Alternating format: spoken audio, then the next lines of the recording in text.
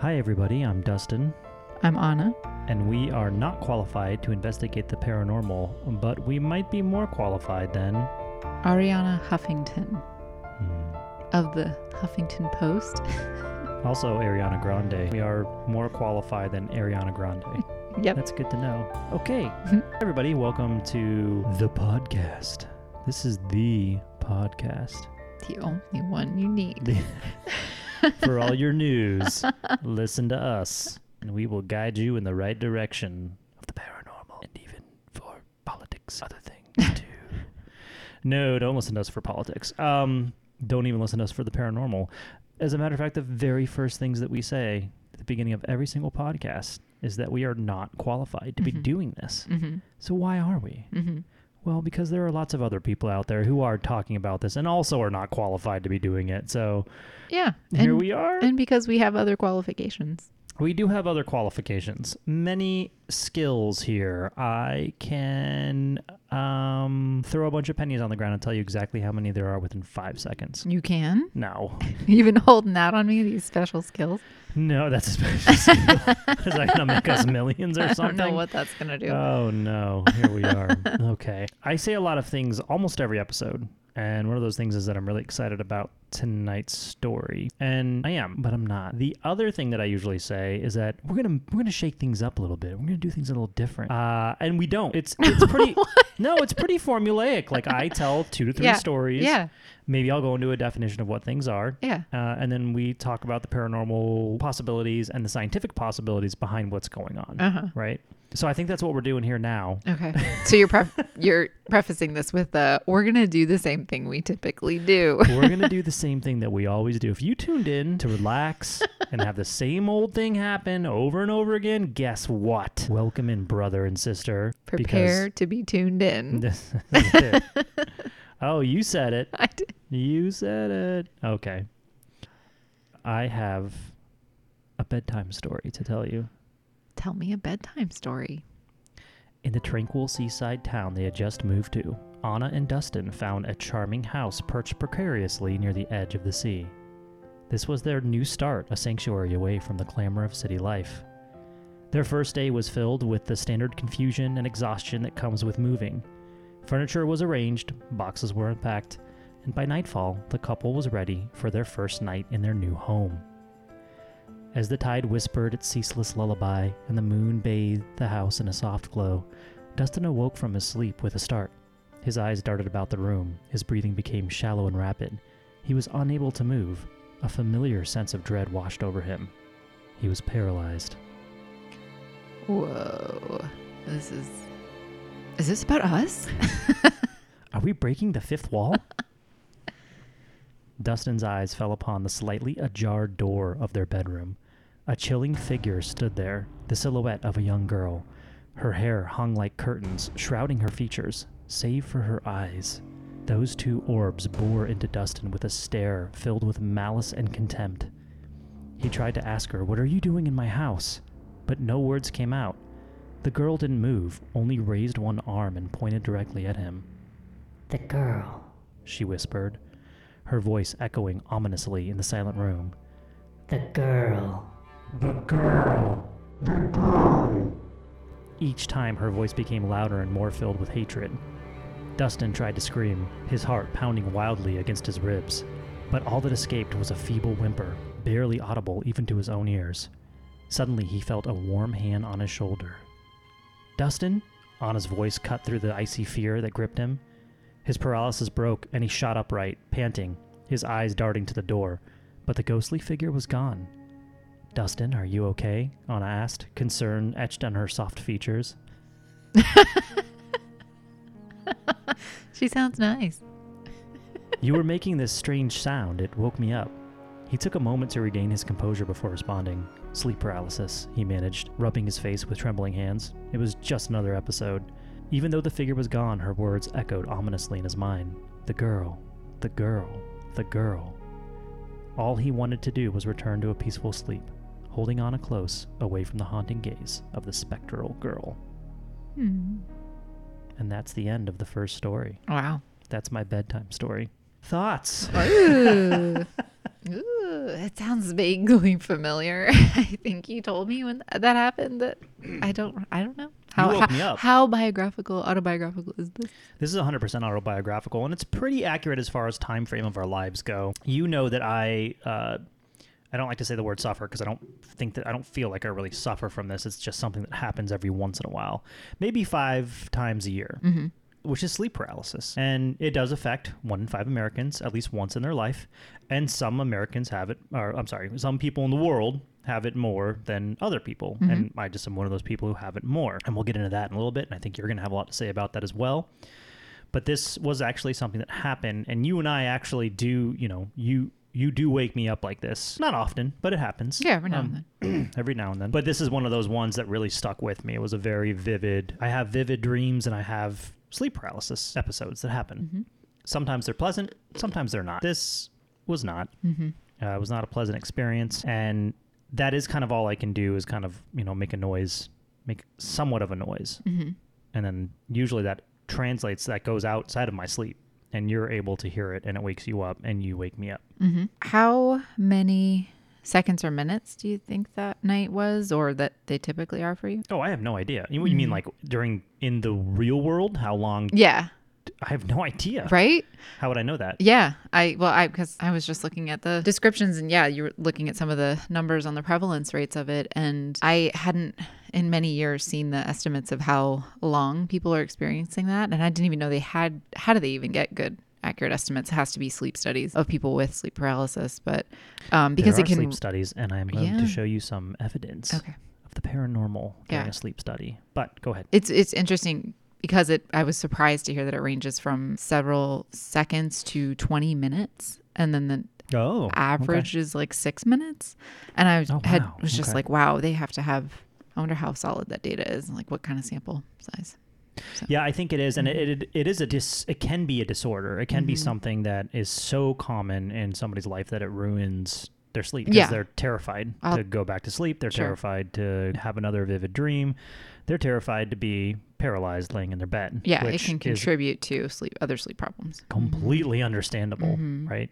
So yeah, this is something that affects me. Anna is actually a sleep therapy expert. What's the word to say?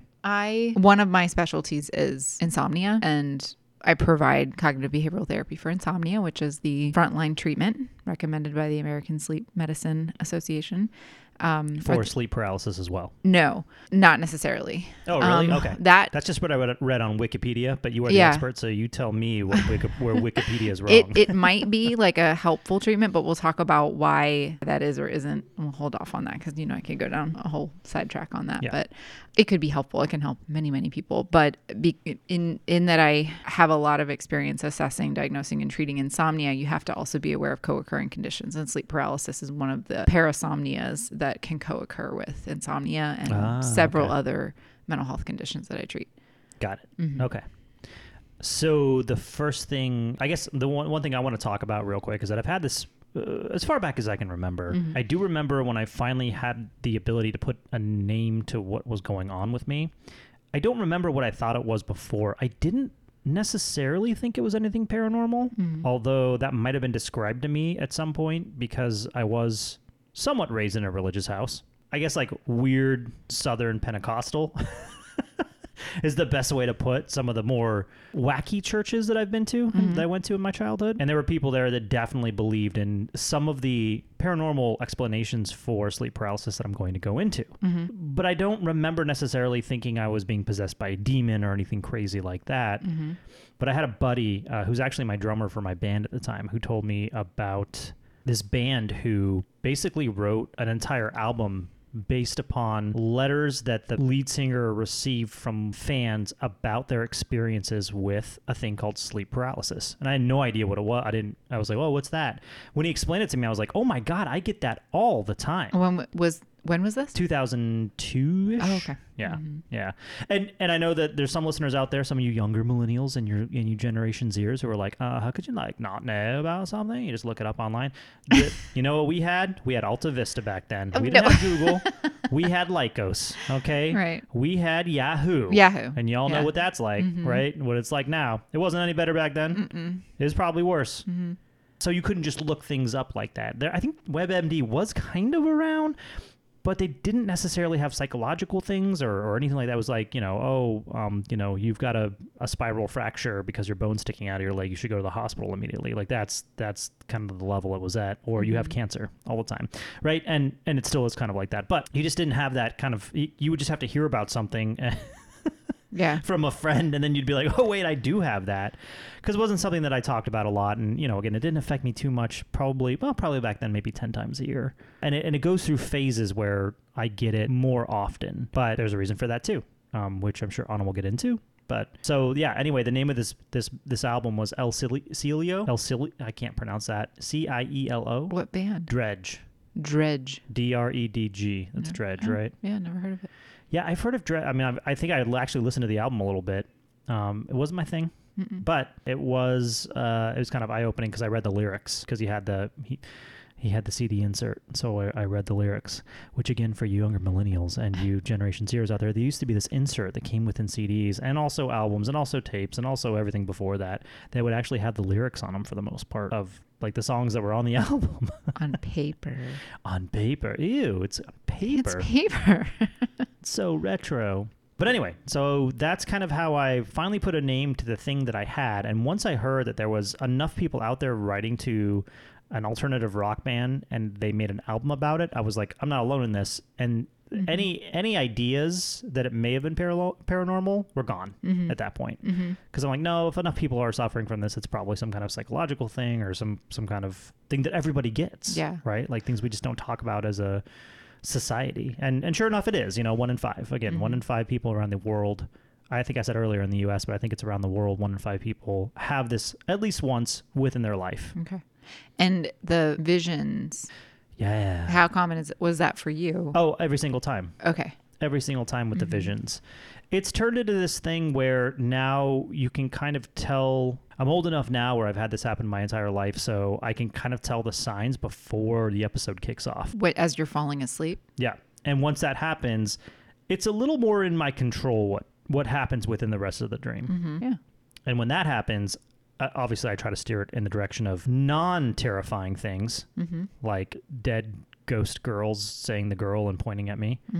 So you have almost like a lucid dream capacity. Yeah, no, I do. And I did some research. I did do some research on this as well throughout my 20s. And I learned some tricks on how you can actually continue the lucid dream, because most of the time when you realize you're dreaming, you wake up, right?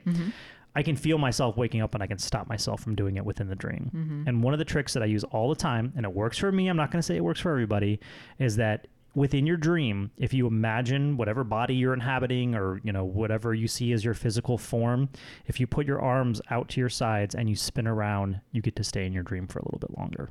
That stops me from waking up. This is a different sort of episode. Welcome. Welcome to Dustin's After Hours.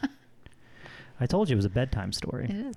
So the one thing I do want to talk about here as well are the paranormal explanations, because this is something that has been documented since 5400 BC, meaning that as long as humans have been around and able to dream, there has been sleep paralysis or some indications that humans have gone through sleep paralysis. You said 5400 BC. Yeah. That's not much is documented from. No, I know, but there. Hold on, let me get into it. Okay. Because there are writings. Okay. There are things in the things. Because guess what's been around? Forever. Religion. Oh, I was gonna say paper. I was like, no, not paper. Religion, which kind of led to paper and everybody writing things down, but only certain people could do it back then, and just back when. Let's make religion great again. So. Jump into paranormal explanations real quick here, if you don't mind. Oh, please. That's half of what we're here to do. Okay. Sleep paralysis is a well-documented sleep phenomena. There are many paranormal interpretations of sleep paralysis that exist in different cultures around the world. These interpretations often revolve around the experiences of visual and auditory hallucinations that can accompany sleep paralysis, which can make the experience feel incredibly real and often terrifying. The first one is ghostly visitations and hauntings. In some cultures, sleep paralysis is thought to occur due to an unwanted visit by a ghost or spirit. The inability to move or speak is attributed to the spirit's control over the individual. The vivid, often disturbing hallucinations that can accompany sleep paralysis are perceived as interactions with these spiritual entities. And I think that's the main one. We'll get into the second main one's coming up, but then we get into like kind of just sub-genres of the main ones. But anyway, the second one is alien abductions. Some people interpret their episodes of sleep paralysis as evidence of extraterrestrial intervention or abduction. They might report seeing strange creatures, feeling sensations of floating or being outside their bodies, or experiencing lost periods of time, all of which are common experiences in sleep paralysis, but are interpreted as physical experiences rather than hallucinations. They forget that time is a perception as well. That's why when you ask me how long does it last, I'm like, when I'm frightened, when I'm trying to scream my head off in my sleep, it seems like a really long time. Yeah, it's so difficult to estimate or describe our own sleep phenomena. That's where sleep studies come in. The oldest reason is coming up here. Demonic possession or attacks. In certain cultures and belief systems, sleep paralysis is seen as evidence of demonic attack or possession. The person may feel pressure on their chest as if something heavy is sitting there and may perceive a malevolent presence in the room.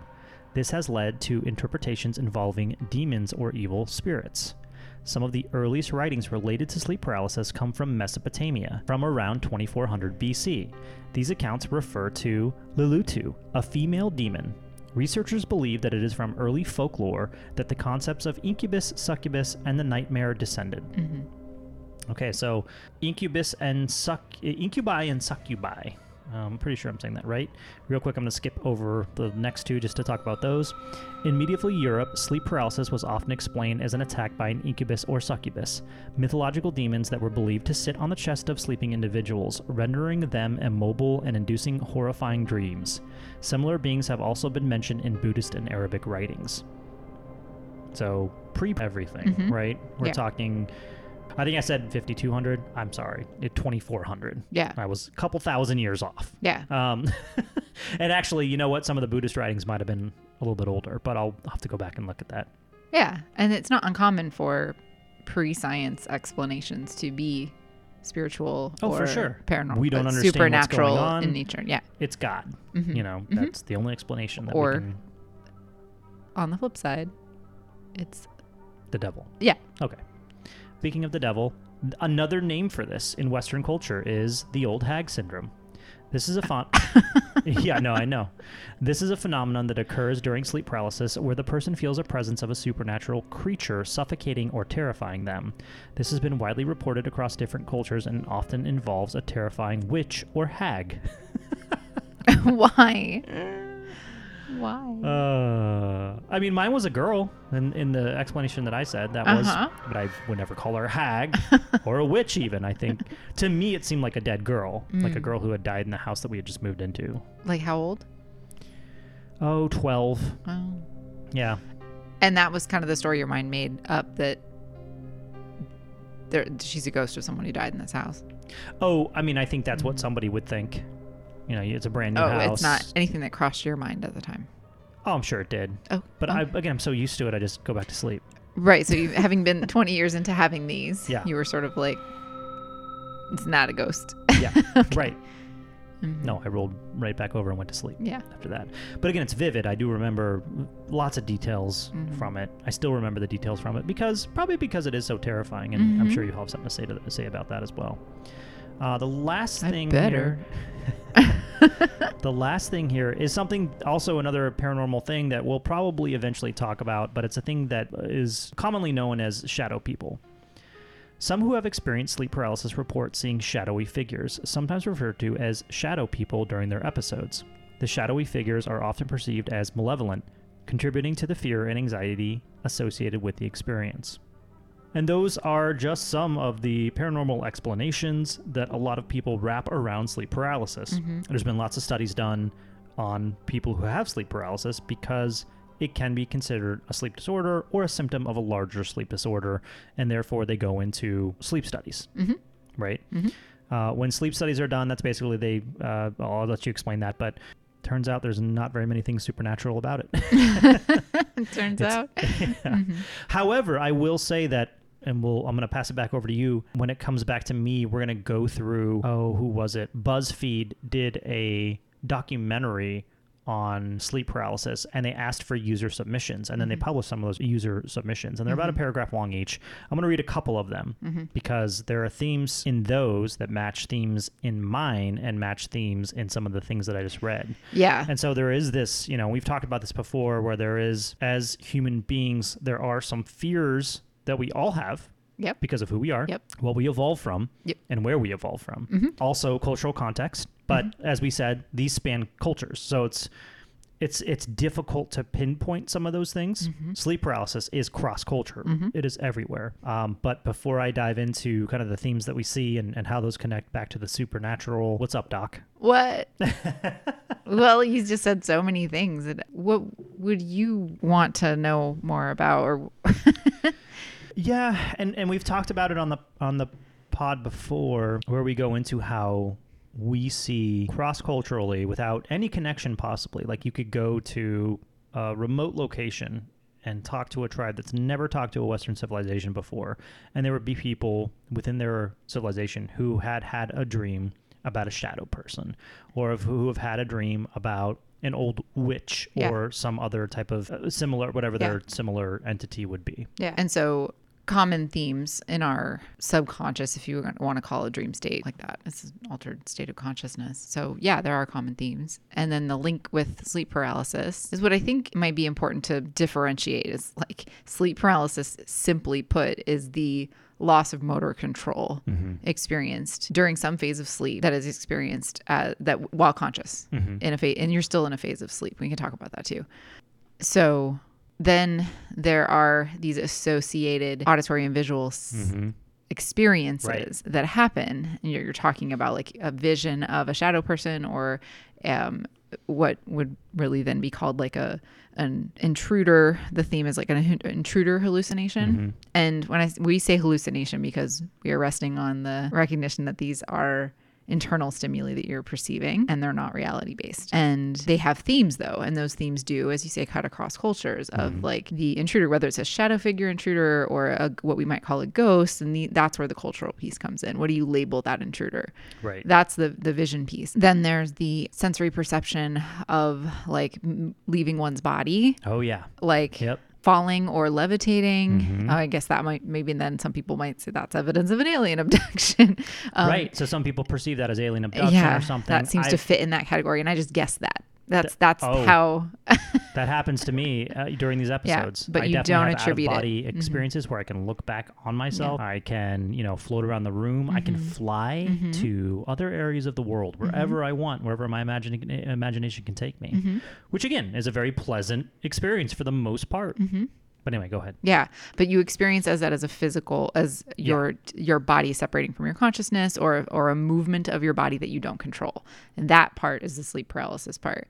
And then the third common theme of co-occurring physical sensations is the chest pressure one. Whereas again, the incubus, the succubus, the witch, the demon, whatever, sitting on your chest interpretation. So what I think, if I could just narrow that down, is we've got the hallucinations that we experience, whether they're auditory, visual, or physical sensations, and then the sleep paralysis, the paralysis part of it.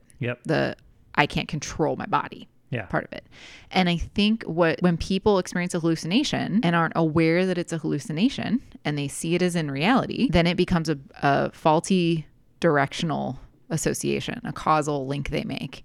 This external stimuli that's actually internal, but they're attributing to external, like a ghost or an incubus or succubus or an alien, is causing my loss of motor control. Right.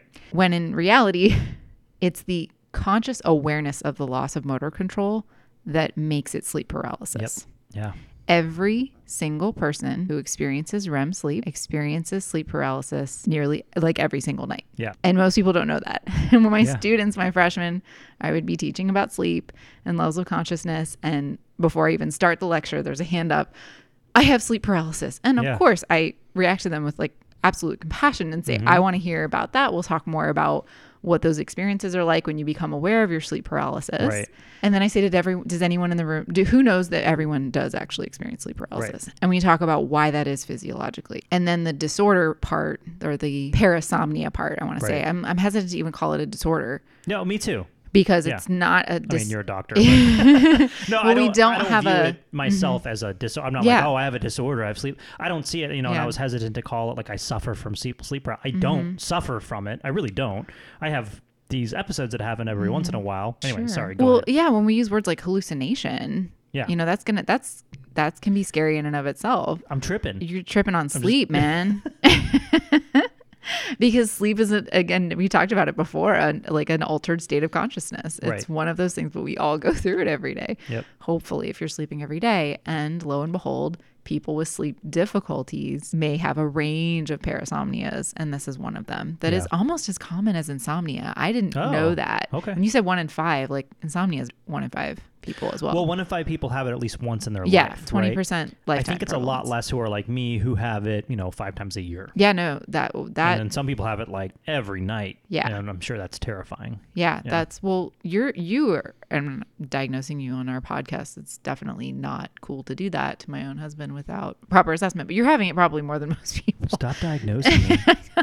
How dare you? But the thing is, you have adjusted such that those quote hallucination part of it, the peripheral symptoms that go along with it, don't cause you the distress that they cause other people.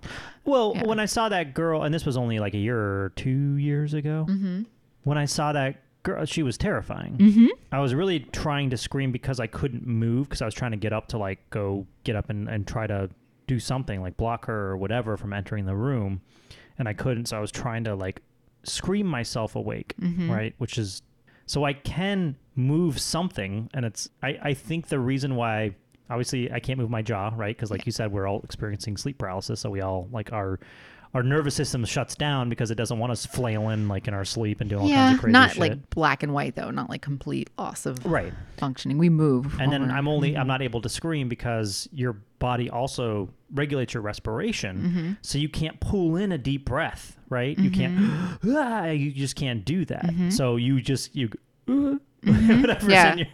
whatever's in your lungs from being able to, what your body regulates you is being able to breathe. Yeah. And that's like my cue with you now is if I'm making that sound, and you've had to wake me up probably 3 or 4 times. You've noticed it's woken you up, and you've woken me up during it. Yeah.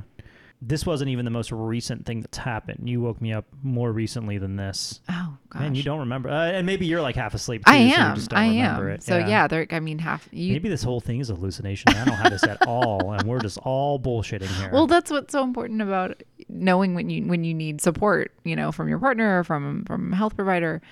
Should I explain what I meant by everybody has sleep paralysis? Yeah, you should definitely go into that, because I know what you meant, but you need to talk about there's a different part of this where I'm aware when I am, because of course our central nervous system shuts certain things down, so we're not flailing in our sleep and hitting our partners in the face accidentally, of course.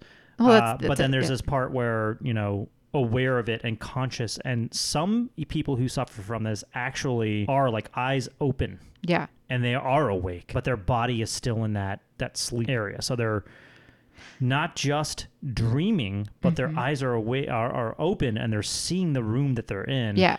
Layered on top of that is their dream state. Layered on top of that is their awareness of their paralysis. And I think I've gone through that before, but there's no way to tell because I've never done a sleep study, and I don't wake you up until I'm screaming. So everybody's going to message you like, you should do a sleep study. Listen, like, really?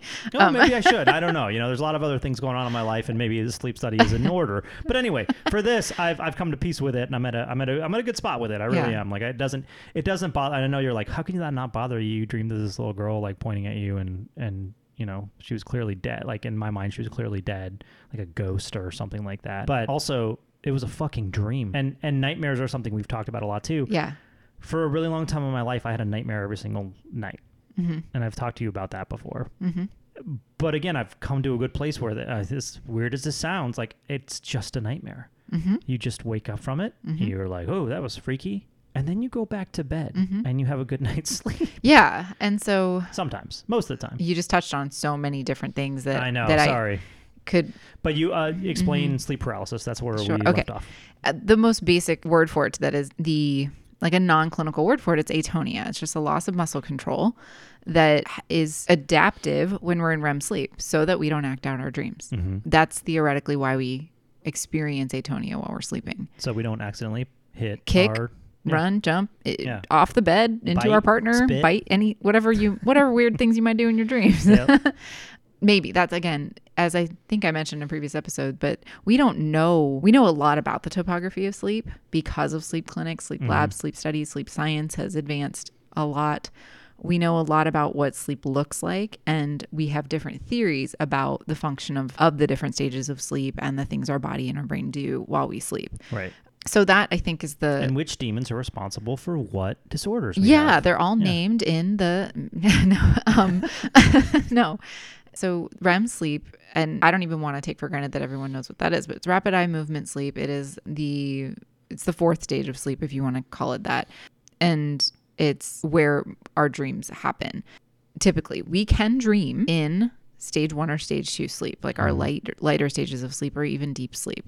But stage 3 deep sleep and stage 4 REM sleep are both types of deep sleep. Yeah. They just look really different in the brain. And so part of the difference in the brain of REM sleep is that the brain wave activity looks actually a lot like being awake. And that's different from the first 3 phases of sleep, that like it's the most similar to an awake brain.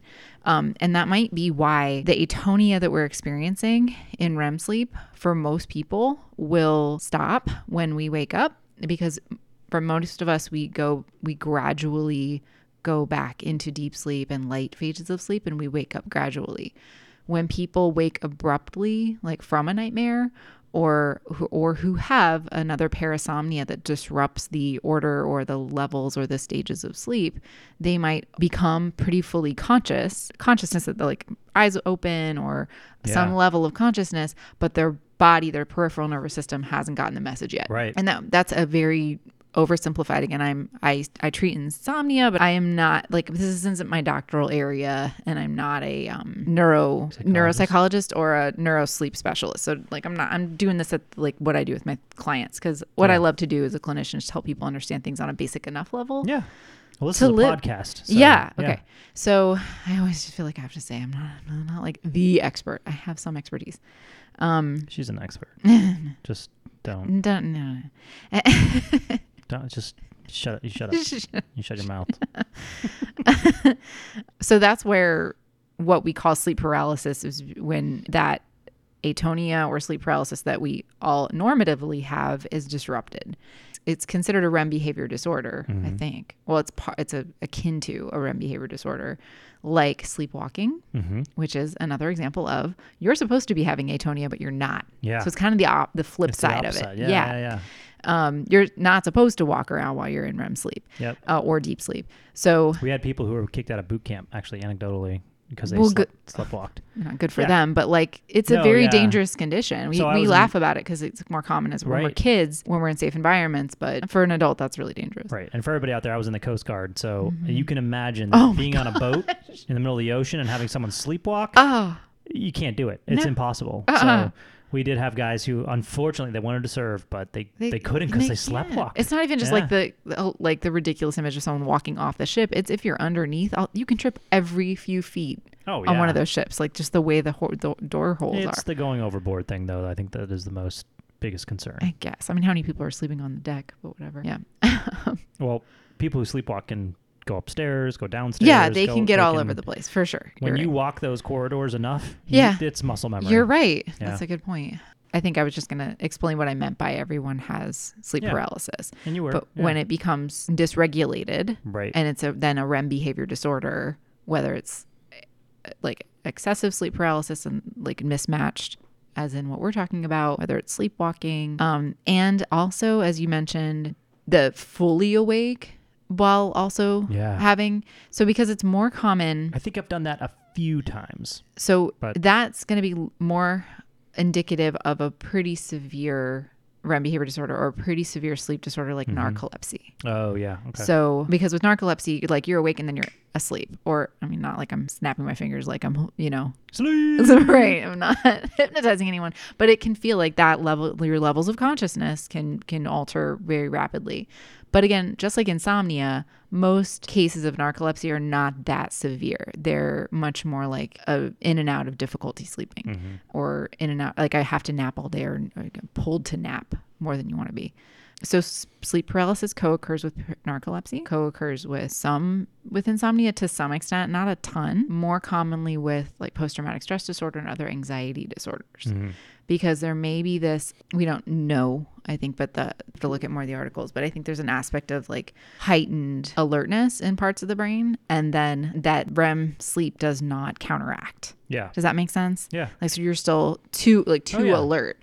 So when you can treat PTSD, that's where there might be the role of CBT for insomnia, or treatments for anxiety disorders, or treatments for PTSD. If you can treat anything that's causing a heightened alert state and help people calm, then maybe you'll have less of those episodes with the REM sleep not being able to kind of counterbalance that. Right. Totally oversimplified way of saying it, but no, I think that's fine. Yeah. And I get it. And yeah, it's, when I looked up kind of the causes for it when I was younger, and I finally put a name for it, lack of sleep is one of, like, you're overtired. And that definitely triggers it for me. It's been like a long, like it happens. And just to go a little bit more into myself, when it does happen and there are cues that I know it's about to happen, one of those cues is that there's this static sound. It's a really loud kind of whooshing, like that happens, and I know it's coming. And if I can catch it early enough, I can turn it into a happy dream. But if I don't, then then it's at my subconscious's whim.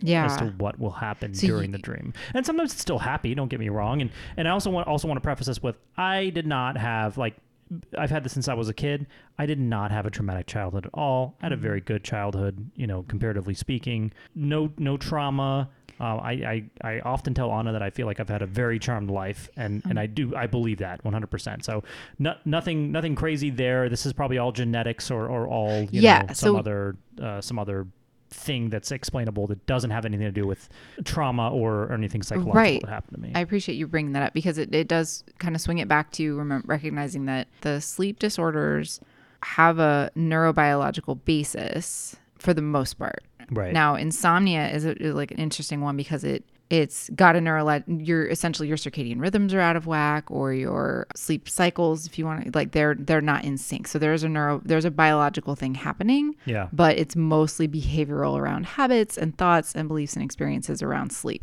And so it's so responsive to cognitive behavioral therapy. Right. But something like narcolepsy, or REM behavior disorders, or extreme parasomnias, like very chronic sleep paralysis, are more neurobiological in nature, and they need to be assessed by sleep specialists and sleep lab, sleep clinics, and looked at in a more comprehensive way, or more pinpointed way, I should say.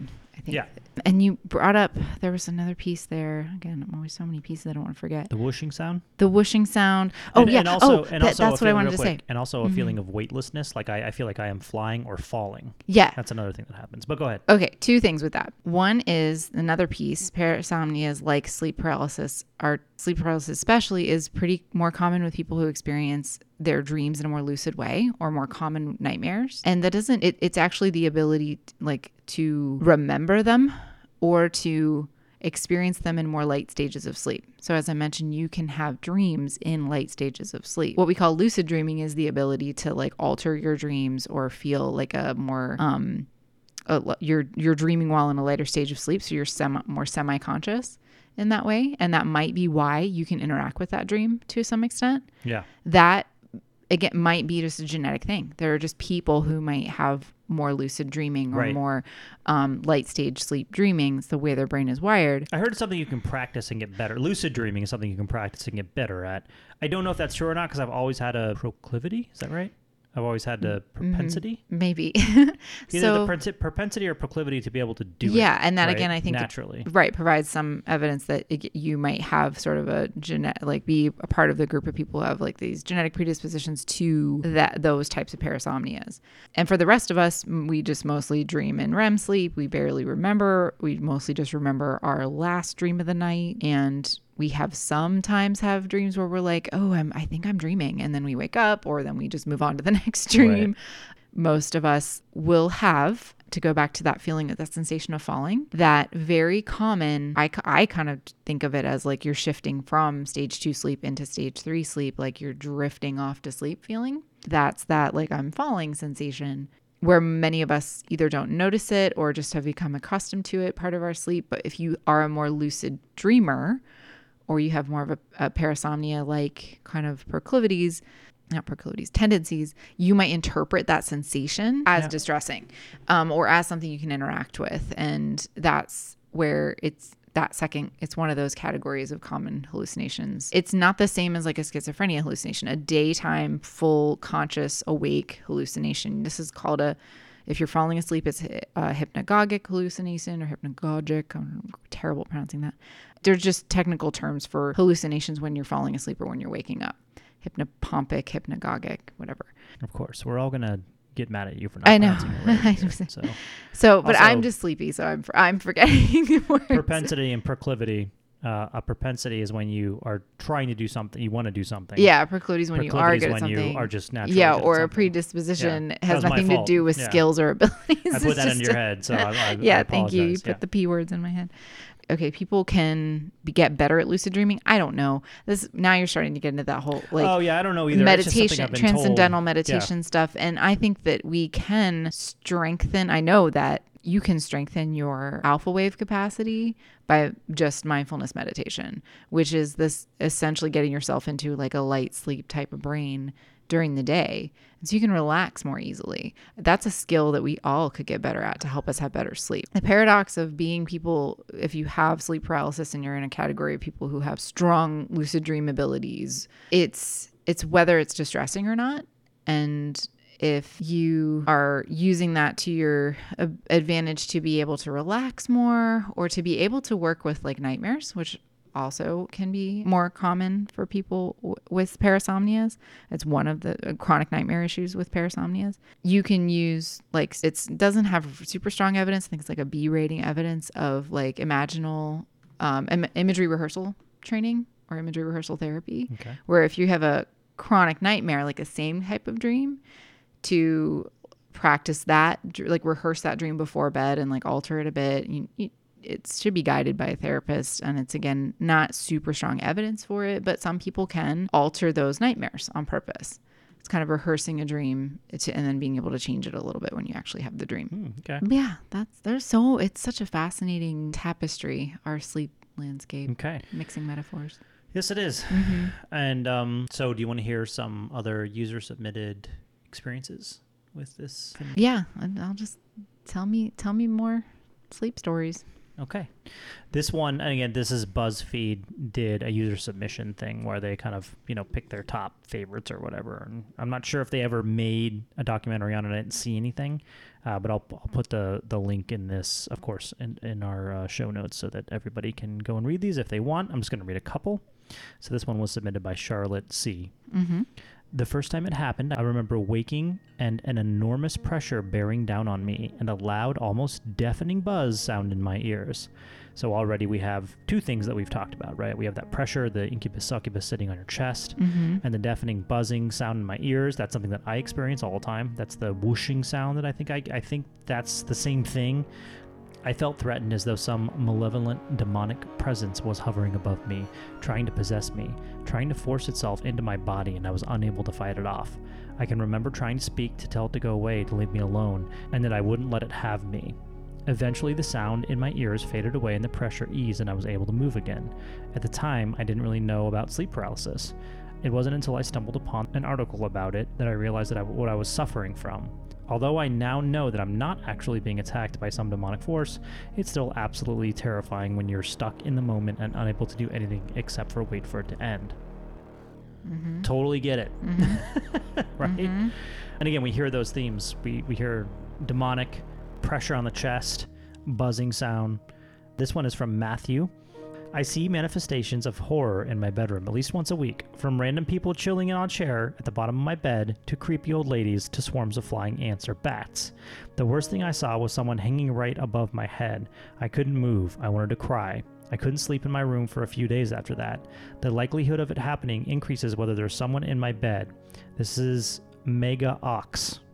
Mega Ox, AWKS. This is mega awkward. Oh, okay, thanks. Yeah. I was like, that's not an abbreviation. Recently, some Tinder dude told me in the morning that I was like the fucking Exorcist last night, and he Blates wasn't... It's too hard to read. And Blates wasn't talking about activities that happened when I was awake. FML. A person was terrified, like that there was something going on. And then they were the one terrifying their bed partner. This one's from Naomi. I started experiencing sleep paralysis during the exam period of my first year at university, a very stressful time for me.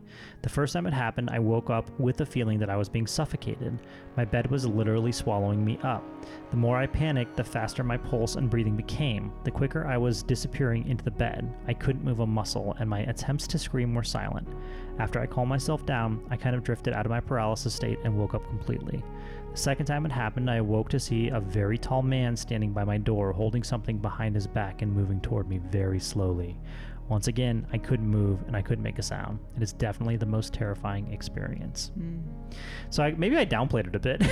Because that's so many thoughts going through my head. Yeah. Right. And we hear the theme of she was stressed. Yeah. It was during university, right? She was exams were going on. So she's probably lack of sleep. Something's going on there. The pressure on your chest and the breathing thing, what I read about it is, I've already kind of touched on it, is that your nervous system only allows your muscles to move a certain amount. And when you try to breathe in and scream or try to hyperventilate and you can't, that freaks you out even more, right? Because you're like, oh no, I can't breathe. And it's like, no. You're breathing. You're getting enough oxygen into your body that your brain requires. It's just that your nervous system isn't allowing you to breathe in fully because it doesn't allow you to, I don't know, what's the word, sigh during the night or hyperventilate or get too much oxygen into your blood. Like there are certain protections that your nervous system has in place. And so when you feel that, you're like, oh, I can't breathe. It's like, no, you are breathing and you can breathe and you're breathing right now. Yeah. Because if you didn't, you'd be dead. Right. So, and that's another important thing to kind of remind yourself about when you're going through that. Yeah. It reminds, and another co-occurring condition that can be a driver of this is sleep apnea, or any obstructions to sleep or to breathing when sleeping can be a driver of this as well. Yeah. And then with the second person, with the bed partner person, even though we think, okay, they're hooking up with someone, they're relaxed. What I think maybe co-occurring explanation can think about substances, alcohol use or substances can trigger these episodes as well. Sure. Or be associated because substances alter our sleep cycles on our especially like REM suppression. Yeah. So if REM is increased, just dysregulating REM. It's always paradoxical. Sometimes the treatments for these things are like a REM suppressive drug on purpose. So you have less of it, but you don't want to take substances that do that not systematically. Yeah. One more. It happens every time I fall asleep on my back. I wake up and I can't tell if my eyes are open or shut, but I can see my whole room. A dark presence is lurking on top of my wardrobe. And as soon as I notice it, I try and scream, but I can't scream. I can't even move. The darkness slithers down the side of my wardrobe, across the floor, and looms over the end of my bed. Then it creeps all over me, trying to invade every orifice. Whew. I feel an immense pressure, like it has pinned me down and is pushing its way into my ears, eyes, and mouth. The darkness then screams a terrible screech in my face, and I try to scream back until eventually I manage to jerk my head and everything disappears, and I'm alone in the darkness. It's the most terrifying of experiences. And this is from Ting, T-I-N-G, Ting. Yeah, and so a lot of that intruder hallucination theme that comes up, that, as you mentioned, there are evolutionary theories that would explain all of this, that like... And the slithering, the snake-like stuff, we've talked about that before, Well, so there are those two layers of it to me. It's the why these themes, and you've touched on them, that the common hypnagogic or hypnopompic hallucinations that co-occur with sleep paralysis fall in those three categories of intruder, vestibular motor hallucination. So your body's moving in space. So maybe the floating or moving, floating above yourself, all that floating stuff. And then the chest pressure. So those three then may be linked. Intruder hallucination may be linked to the evolutionary fears of how vulnerable we are when we're going to sleep. Right. So how we're not nocturnal creatures. So nighttime is very dangerous for us, combined with the fact that then we go into this super vulnerable, not fully conscious state of sleep. And it's nighttime is scary. Like then we've just evolved all of these fears of intruders or predators, darkness. It's all scary stuff. And we know, I mean, that's it. And then there's the piece. So that's the layer of like the possible evolutionary explanation for that. You already touched on the possible physiological explanation for the chest pressure. So it's not a succubus or an incubus. Right. It's your body's own nervous system not in sync and shutting down those chest and breathing functions, slowing them down, not shutting them down. Mm-hmm. And then the floating one, the motor movement pieces, maybe we don't have like a solid theory on that one, but maybe more akin to that falling asleep, drifting off the sleep sensations, or that's the funnest part sometimes. It's super. Yeah. I actually liked that as a kid. I'm falling, but it's probably not alien abduction. Then there's the narrative around it. So that story you just told, I heard a person who's created a really strong narrative of this for herself or themselves that becomes a like self-fulfilling prophecy or perpetuating or becomes a nightmare. Now you have the co-occurring nightmare conditions that people might experience. And the identity-based piece of that too, like you go around telling people this is what happens to me, and you're more likely to experience it. You made a narrative, this is who I am, this is what it goes on, and your brain will fulfill that for you in the same way. Right. So this is where therapies that can help people adjust in the way that you have, where you're able to very much let it go each time. Yeah. And that, I mean, I just tell people that I'm actually super terrified every single time. Like when I was doing my research for this, I was like, I'm going to kick off an episode. Like this is going to happen.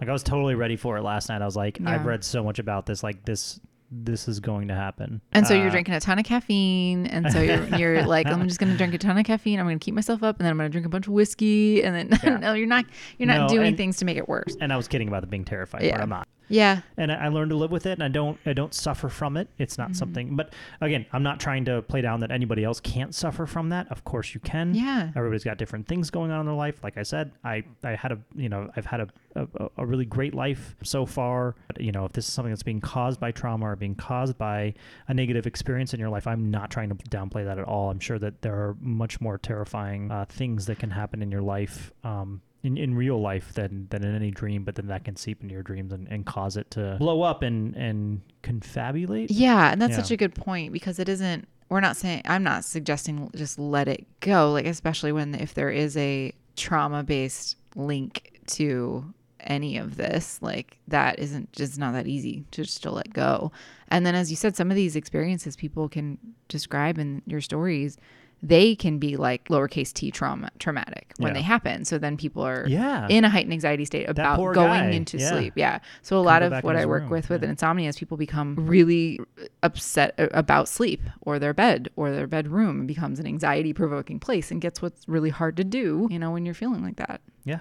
Get to sleep. So there's so much to it. Just helping people understand the science of sleep and how amazingly variable it is, but also our daytime life influences our sleep. So the way we take care of ourselves during the day is a huge part we can control. Yeah. Mm-hmm. Well, I did promise video evidence. Oh boy. Yeah. So this is a sleep study, and you've mentioned this as part of a symptom, or that sleep paralysis can be a symptom of this. And this is actually a sleep study on somebody with suspected sleep apnea, right? Okay. So they're doing a sleep study to check. Mm-hmm. And so, hold on, let me cue it up. You might hear. So I'm going to play this. You primed me with all the... Oh, this guy's going to prime the shit out of you. Yeah, this isn't, And this is actually one of my favorite guys. This is Nuke. Nuke's Top 5. If you guys don't watch it, you should. It's great. Oh, boy. Here, hit play if you can. Aw. Right? Thoughts? Where was the setting? What do you mean? Was it at... He said it was during a sleep study, but was it... It's in a sleep lab. An undisclosed location. He couldn't say what it was because, as you can see, this person is recording it on their cell phone. Like, they're recording the patient being recorded from their cell phone.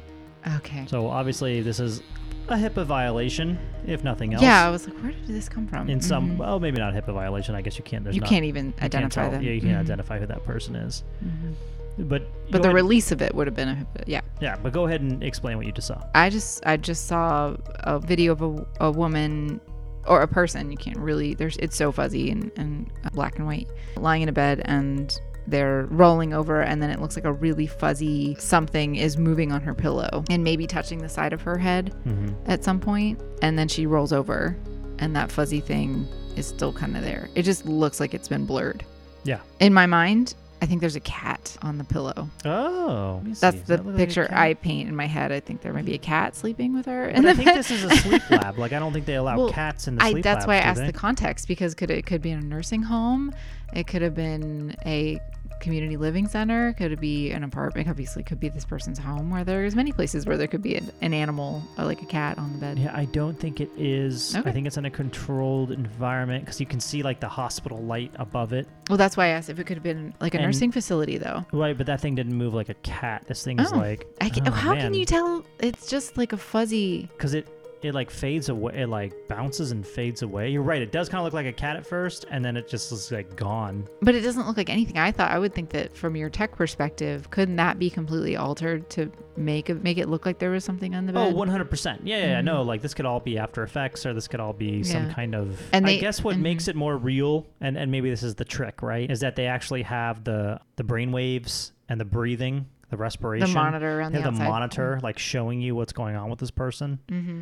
And so the person stops breathing, and then you see the shadowy figure come in and shake them awake, and then they start breathing again once that shadowy figure comes in and wakes them up. That's what they tell you in the Yeah, narrative. Yeah, that's that what the this narrative is person of has stopped this. breathing, and then this object next to them moves them, and they're shaken awake, But so it they can doesn't start breathing. look- And they say it's the ghost of her deceased husband Right. caring for her from beyond the grave, which It- is lovely. Yeah, it is a lovely thought. It doesn't look like a cat to me, but you're right. There's a blur around it. You can It's almost all see- blur.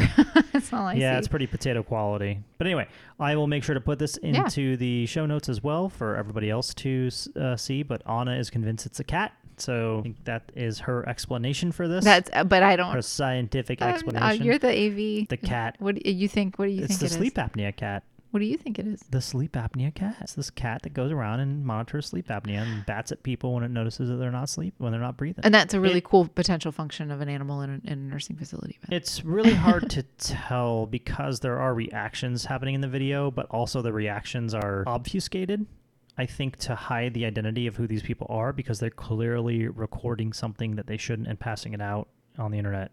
They're recording and passing out something on the internet, because I very much doubt that this patient consented to have this submitted to a paranormal review on YouTube. So always hard to tell when it comes from an unknown source, whether it's legitimate or not. If it is legitimate, like Anna said, it's so grainy. It's so grainy. What could be happening? Yeah, it could be a cat. It's really hard to tell. I would never say that this is something paranormal and put it up as proof, even though I just did put it up as proof. But I had to provide you some kind of evidence, and this actually took me a really long, because I was like, oh, I saw that video at one point, and it took me probably an hour and a half to find this video today. So I had to show it. And it is interesting that like the person is apparently not breathing and then wakes themselves up. But that also is something that happens naturally when we sleep. Anyways, that's kind of the point of what apnea is supposed to be, which is your body doesn't wake itself up, or that it has a harder time waking itself up when you stop breathing. But anyway, yeah, I think it's fascinating. we've talked about a lot of things. We've talked about I started this off and I said I was going to be a little bit different. And I guess I finally was a little bit different, at least different enough for Anna, where it kind of threw you off a little bit at the beginning of this whole thing, where you're like, whoa. I was really surprised that you didn't remember that story, because I did tell you about yeah, yeah. I did. Okay.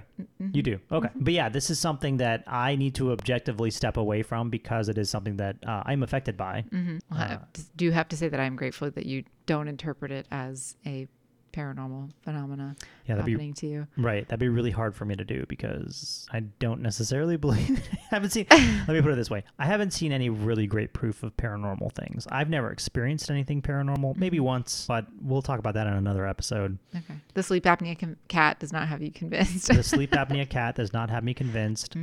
All of the explanations for this seem to be really deeply rooted in religion, which, like you said, makes sense, because at one point that's all we had. That's all the common person had to explain certain things that they didn't understand. Well, and one of the most common moments of our lives when we feel a sense of uncertainty and vulnerability to the unknown is in the dark at night. Yeah. And on that note, if you have ever had an episode of sleep paralysis and you want to talk about it or send us something about it, we'd love to hear from you. Send them to stories@paranormaloutsiders.com, Or if you have a story that you'd love to hear me and Anna talk about, send it along. Paranormal topic you'd like us to break down. Yeah. I guess just not any story. Like one time, I was like walking around, I saw like a double rainbow. Right. You know, Can you talk about that? Double rainbows? Yeah, no. Yeah. Well, and I guess I will also add, of course, this isn't an advice podcast, but we talked about one of my favorite areas, which is helping people sleep. So if you're having trouble sleeping, having any of the possible range of difficulties we talked about, the American Academy of Sleep Medicine's a nice place to start. Their website can refer you to people who have expertise in helping. The old AASM. Yeah. The ASM. Mm-hmm. Yeah. Yeah. Good stuff. Give them a call. Tell them Anna sent you. Who? All right, everybody. Well, thanks for listening in this week. Hope you enjoyed it. Bye.